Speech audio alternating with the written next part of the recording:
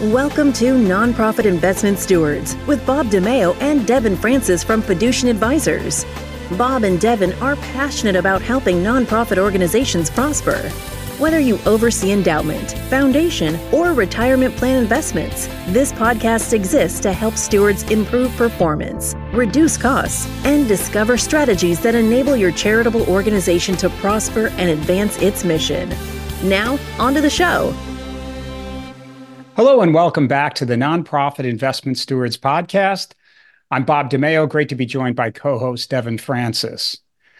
Well, by the time you hear this, it's 2024, and to say that last year delivered many unexpected results would be an understatement. From global events to the markets to the economy, we had both surprising and startling occurrences. That is for sure, Bob. So I think it's a particularly opportunistic time to speak with our CIO, Brad Long.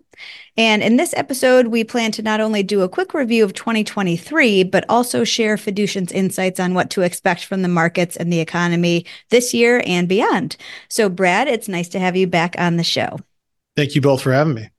Yeah, great to have you here, Brad. Brad, just about a week ago, I had a meeting. This was a December meeting with a large nonprofit client. They're an arboretum. And once a year, we go out, we update the board on sort of what's happening, what the Finance and Investment Committee has been doing throughout the year. So I usually start this meeting by saying what Fiducian was expecting going into the new year. So I said, in January, we're expecting this, this, and that. And I, in fact, reached out to you after this meeting and I said, Brad, that was an awesome meeting because you and your team got this so right. And I know we're not in the business of perfect predictions, but maybe we can start with having you talk a little bit about what we were expecting coming into 2023, how that played out, and then we'll eventually jump to the go forward outlook.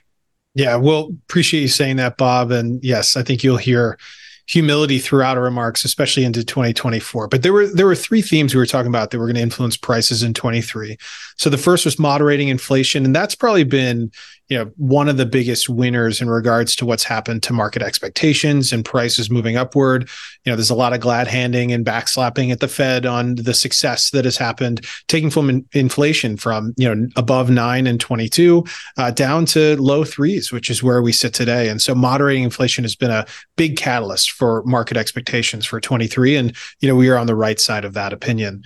The other was continued volatility. I mean, fixed income markets have been about as volatile as we've seen them since the GFC, and really even going back to the 1980s, late 1970s and 80s, when you saw a lot of interest rate volatility under Paul Volcker. But, as we look at volatility today, even in the equity market, you have, select bankruptcies that were, quite unexpected in March through the financial system, that's SVB and others, and the AI craze where some of those positions are up over 200%. So, that's enough to make a lot of market participants' heads spin. So we think the volatility is kind of here to stay.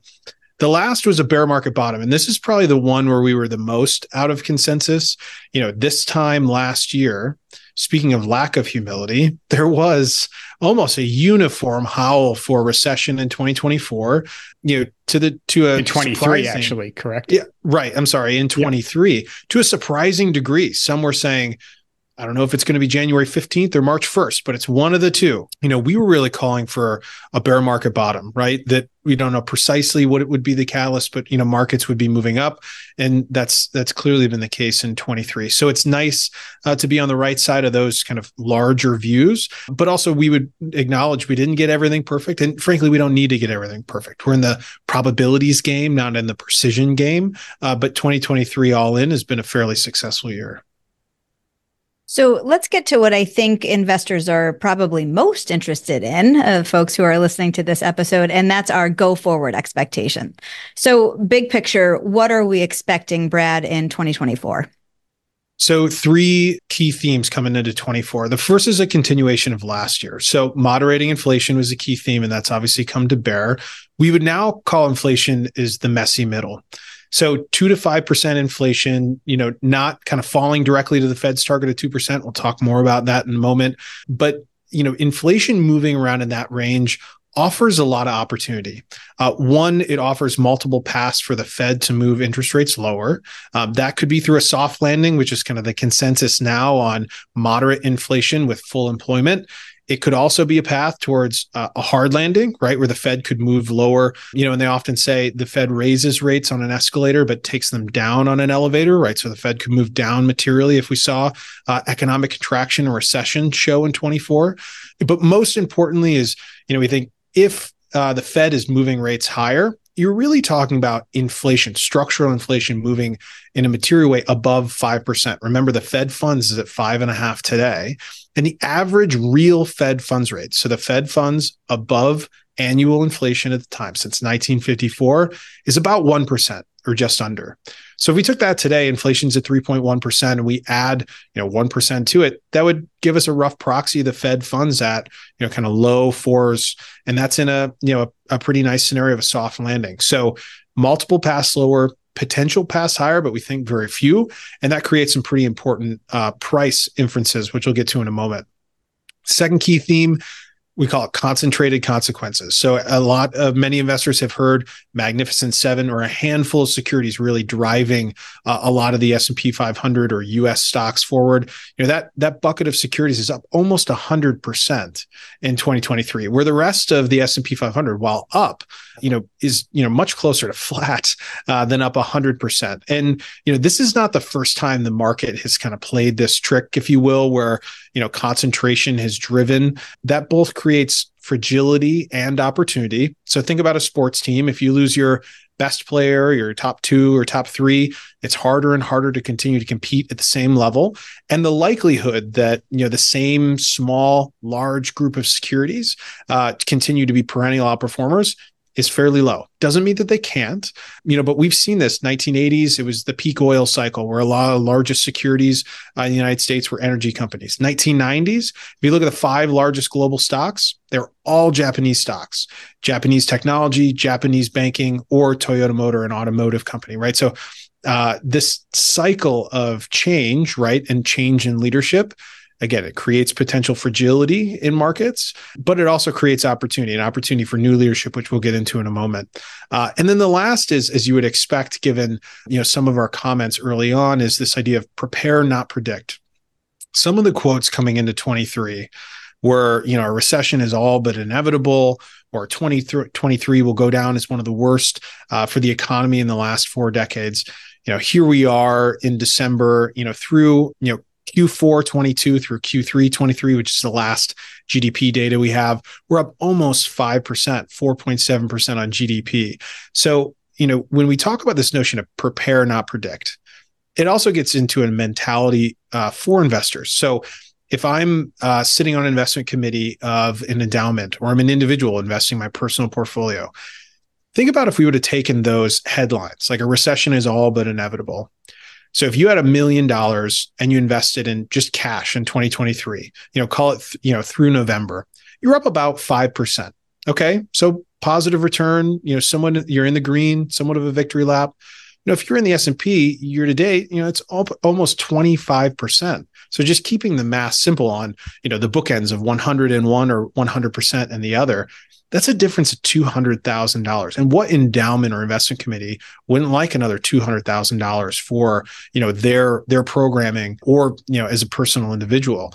So this idea that, we should predict precisely these outcomes is, we think, one, kind of a false errand. But 2 is that, in the preparation for potential volatility, we also think there's a lot of opportunities for investors there as well.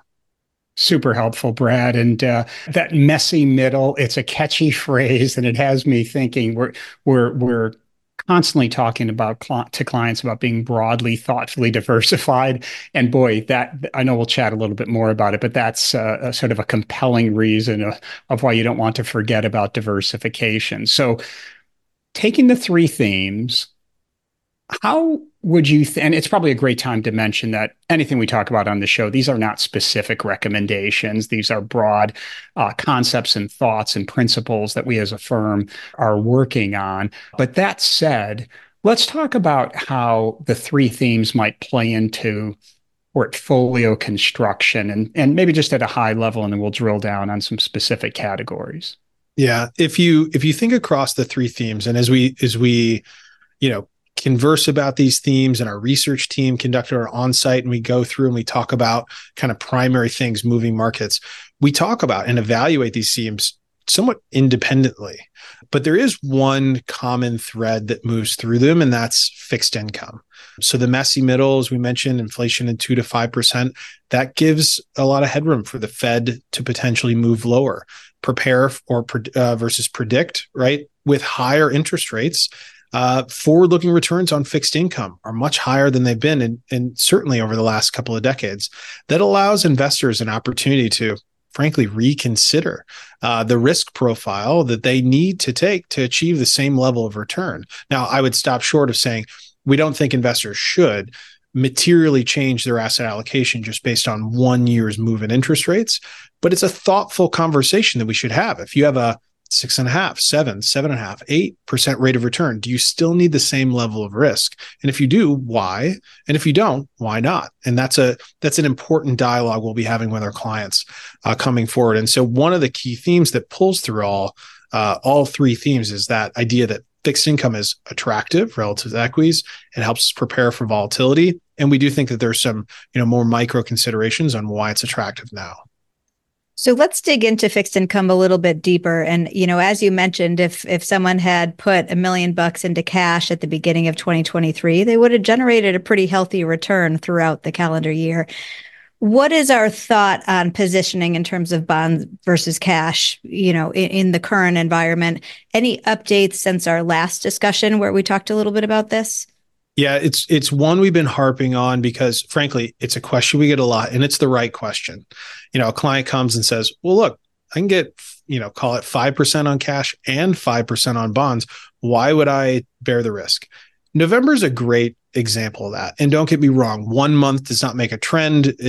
So this is not to be overly precise or kind of cherry pick a certain data point. But if you look at the month of November, cash was up about 0.5%, 45 basis points. So 3-month T-bills. The long bond index was up almost 10%. So there's a lot of coil that's built into that spring. In our last conversation, Devin, we talked a lot about how cash is good at protecting itself, but bonds are better at protecting the portfolio. And that's the concept of where it comes back to thoughtful diversification. It doesn't mean that cash is evil, right? There are a lot of uses for cash, and especially for shorter term needs, operating pools, like we can use cash to our advantage. But when we try to build long-term structure allocations that are designed to outperform and help us meet our objectives, I think bonds to play a very meaningful role there. So, as we look at, again, that kind of messy middle and current yields in fixed income, I think there's a reasonable level that, frankly, investors are going to be revisiting their current allocation to fixed income, both in aggregate and also the type of fixed income. U.S. investment grade is much more attractive today, in our view, versus, say, like high yield or things that just have more credit risk in them. Talk a bit about that probably I'm guessing that that's going to come up later as we talk about private credit, but we do think that that's something important to note because, frankly, from a credit perspective, the market's been a little bit on autopilot for 10 years on credit risk. The likelihood that will continue and frankly, the risks that are rising there are rising in a meaningful way. And it's something we think investors should be aware of. So let's dig a little bit deeper into the equity markets. And in 2023, as you already mentioned, Brad, large caps dominated and small caps quite significantly lagged behind. So what are our thoughts going forward when it comes to market cap, small versus large? And then also from a domestic versus international perspective, what are we thinking in that realm? Yeah. So, year over year, as we look at our 10-year forward return assumptions, our forward-looking equity returns have fallen slightly. That's largely based on the idea that prices have gone up pretty materially and earnings have not caught up. So the valuations for those, global equities broadly are less attractive. And so on a forward-looking basis, our expectations are falling slightly. Now that's disproportionate in success or lack thereof, Devin, as you mentioned. Small caps have underperform large caps in a very material way. Frankly, one of the widest deviations we've seen in recent history. Typically and historically, small caps traded a premium valuation relative to large caps, because usually, small caps are our future large caps, right? They grow faster. There's a potential greater opportunity set for both top line and bottom line growth. Yet today, they actually trade pretty darn close to one another, almost on top of one another. So, as we look at not just from a valuation perspective, but again, the distribution of if, a handful of securities, are not the perennial winners going forward, where do those next winners come from? We think there's a great opportunity both down cap and small caps, and also abroad, right? Even in the month of November, we saw international developed outperform here in the US, even with a lot of success coming from those large handful of securities. And so, as a broadly, thoughtfully diversified portfolio, yes, have we succeeded with, or have we had success with owning the S&P and a handful of securities? Sure. But do we think that there's better opportunity sets, both from a valuation and on a forward-looking basis in other sectors? We think that as well. Brad, we want to talk alternative investments in a moment, but before that, can you just speak to expectations or thoughts around volatility for stocks and bonds and such this year and beyond? So one of our themes last year was this idea of continued volatility. And if those that kind of read the outlook, that was not a 2023 component. That was almost more of a secular idea. And it's really based on this reversion back to the norm. Since the global financial crisis, we've had, close to or at zero bound interest rates. Today we have a Fed funds rate of 5.5. Doesn't mean we have to stay at 5.5, but with interest rates back towards normal levels, we think that creates more volatility across really all types of securities, whether that's fixed income, whether that's equities, that's both US, small cap, international. But don't forget, volatility is also kind of the unnecessary evil or cousin for opportunity. And so it does create some opportunity, but we should, to some degree, expect higher volatility in aggregate while interest rates are not at these kind of very, very benign or low levels. Makes great sense. So if we do jump to alternative investments, sort of the topic du jour, and it has been for some time, would be private equity. And we had a recent webinar where you and some of our esteemed colleagues in our private markets group really provided some great insights. Could you share a little bit about the sorts of, let's say, themes and strategies that Fiduciant favors and how that might play out on a go-forward basis? Yeah. One of the tailwinds to success in private equity, and that's not public equity has benefited from this as well, was low interest rates. That has perpetuated more of a type or style of investing in private equity where, if you buy a private business, much of the return that's generated from the purchase and sale of that is just what's called an increase in multiple, right? So you're not fundamentally improving the business, but with low interest rates, someone's willing to pay more for it in the future. And that creates a lot of the return. With a higher interest rate environment, multiples have come down, right? So that is a strategy just in and of itself has not been as successful. And the number of exits we've seen of private companies in 2023 is materially lower. And that's really emblematic of this idea that many investors were kind of private equity investors were riding that tailwind of exiting with higher multiples. As we think about, and this is not a 23, 24, 25 strategy. This is a secular view because private markets, especially private equity, is a very long-lived asset. We're not really interested. Look, if we get a higher multiple on a sale from a private business, great. But we'd rather, be lucky there than rely on that. What we are very much interested in paying for is more organic improvement of a business, right? So you're growing the earnings of the business. You're growing the revenue of the business. You're fundamentally improving the business. And that's why it's worth more. Those type of strategies have done fairly well in a market that's struggled in 2023, meaning private equity in aggregate, especially venture capital, which has been more reliant on higher multiples, but buyout as well. The second thing, just structurally, as you look at the businesses that we own, they tend to own a lot less leverage. Leverage has not been the friend of markets in general, but especially private markets, because most of that is floating rate debt. And so the cost to those businesses, those private businesses, has been increasing materially, the interest rate cost, because interest rates have been moving up. It's not as if that's debt in the future that they'll have to worry about. That's actually a debt problem today. So having lower leverage is creating more flexibility and frankly, more benefit to the types of businesses that we've owned. So, the market to some degree has been coming to us on those components. But again, that's not a 2023 or 24 theme. That's a long-term view in which how we structurally want to interact with that market. So let's stick with the private markets for a moment. And, you already made mention of private credit, and obviously that area has garnered a ton of attention lately. What are your thoughts, kind of high level, on private credit? So private credit is one of the spaces where, especially with banking regulation, shadow banking has raised a lot of money, and there's been a ton of interest over a longer period of time. One of the things that we've been hearing from investors recently is this idea that private credit is really a lower risk asset. And I think when investors are talking about that, they're really talking about interest rate risk because a lot of private credit is floating rate debt, meaning it doesn't have, for the investor, it's a zero duration asset. There's no interest rate volatility associated with it.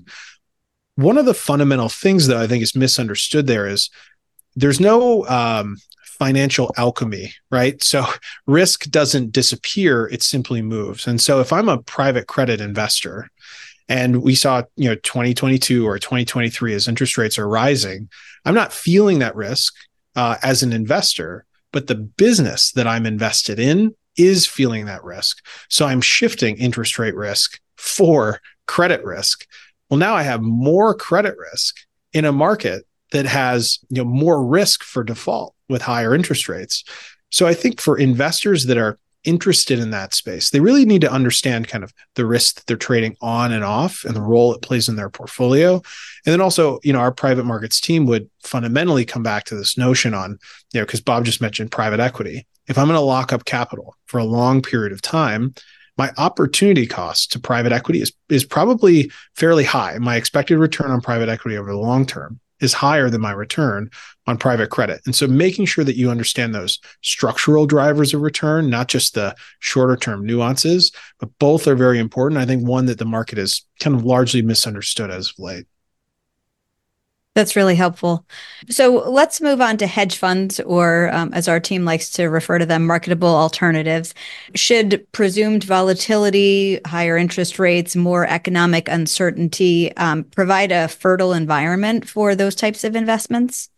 Yeah, it's important to remember hedge funds are as much a legal structure as they are an asset class, right? Like you meet 10 hedge funds, you've met 10 very different profiles.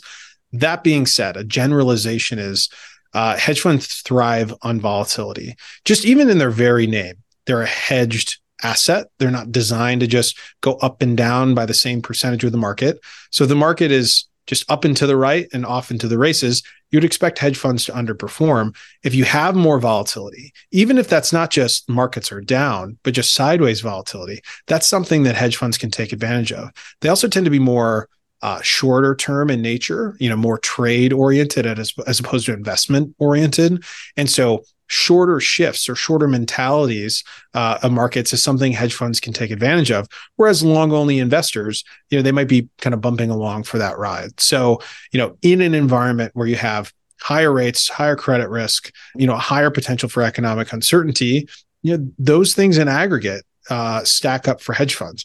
But again, hedge funds, which hedge funds is probably even more important than do I own hedge funds or not, because they are very different and diverse from one another.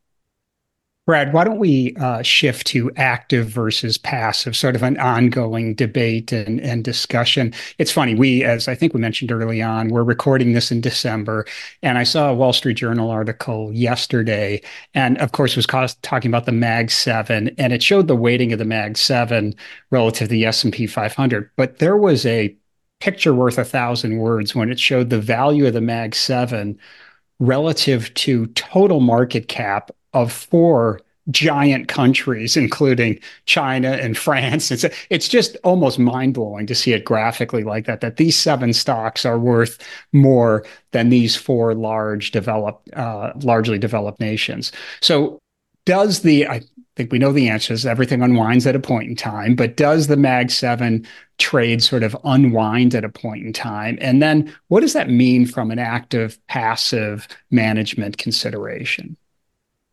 So passive, just by its rules based, trend following approach, if prices are up, all else equal relative to other positions, you're going to own more of that. So basically what's at the top of the passive stack is what has done the best most recently.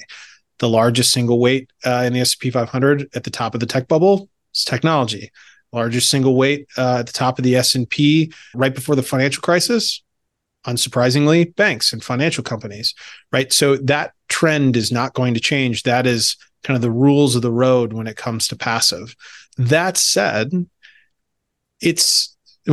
so incrementally, you can make the argument that with greater concentration in indices, there's a higher likelihood of success for active management. I think it's a fair argument to make. But still, if you look at certain spaces and sectors, regardless, the probability of outperforming as an active investor is still very low.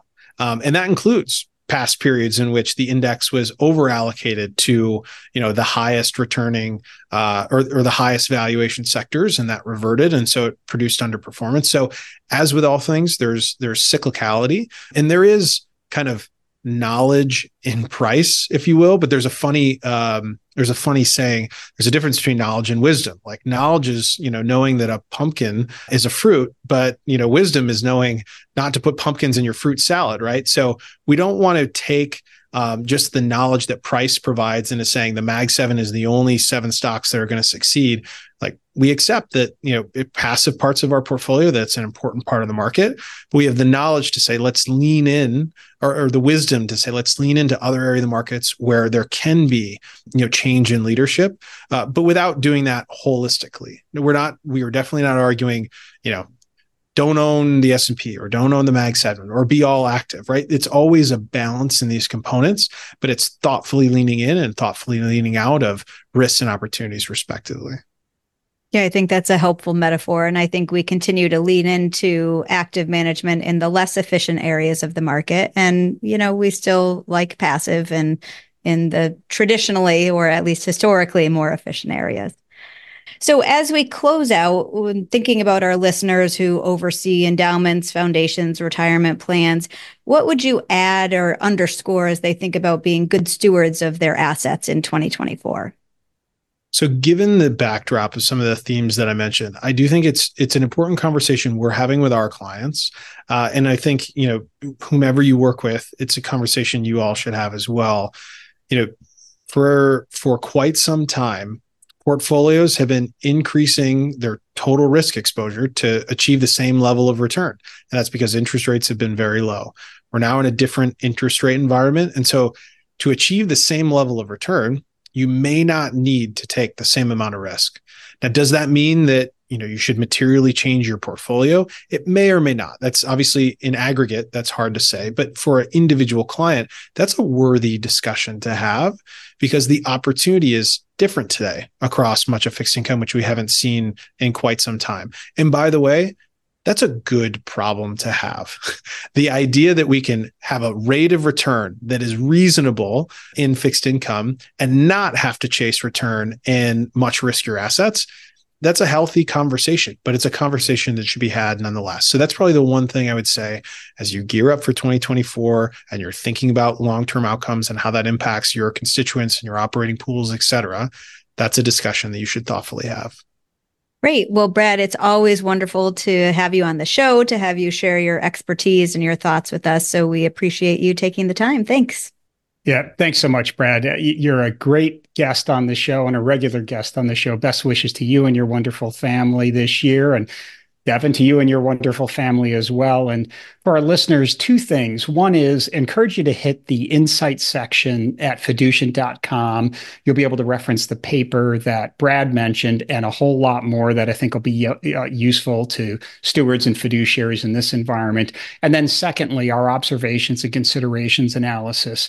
This is something that we do for nonprofit organizations where we can look at the portfolio and give a high-level assessment of fees, allocation, performance, governance, and so on. Super useful. And if that's of interest, ping Devin or myself through LinkedIn or on our website. So to all you good stewards, thanks for investing time to help your nonprofits prosper. We'll connect with you soon on the next episode. Thank you for listening to the Nonprofit Investment Stewards Podcast.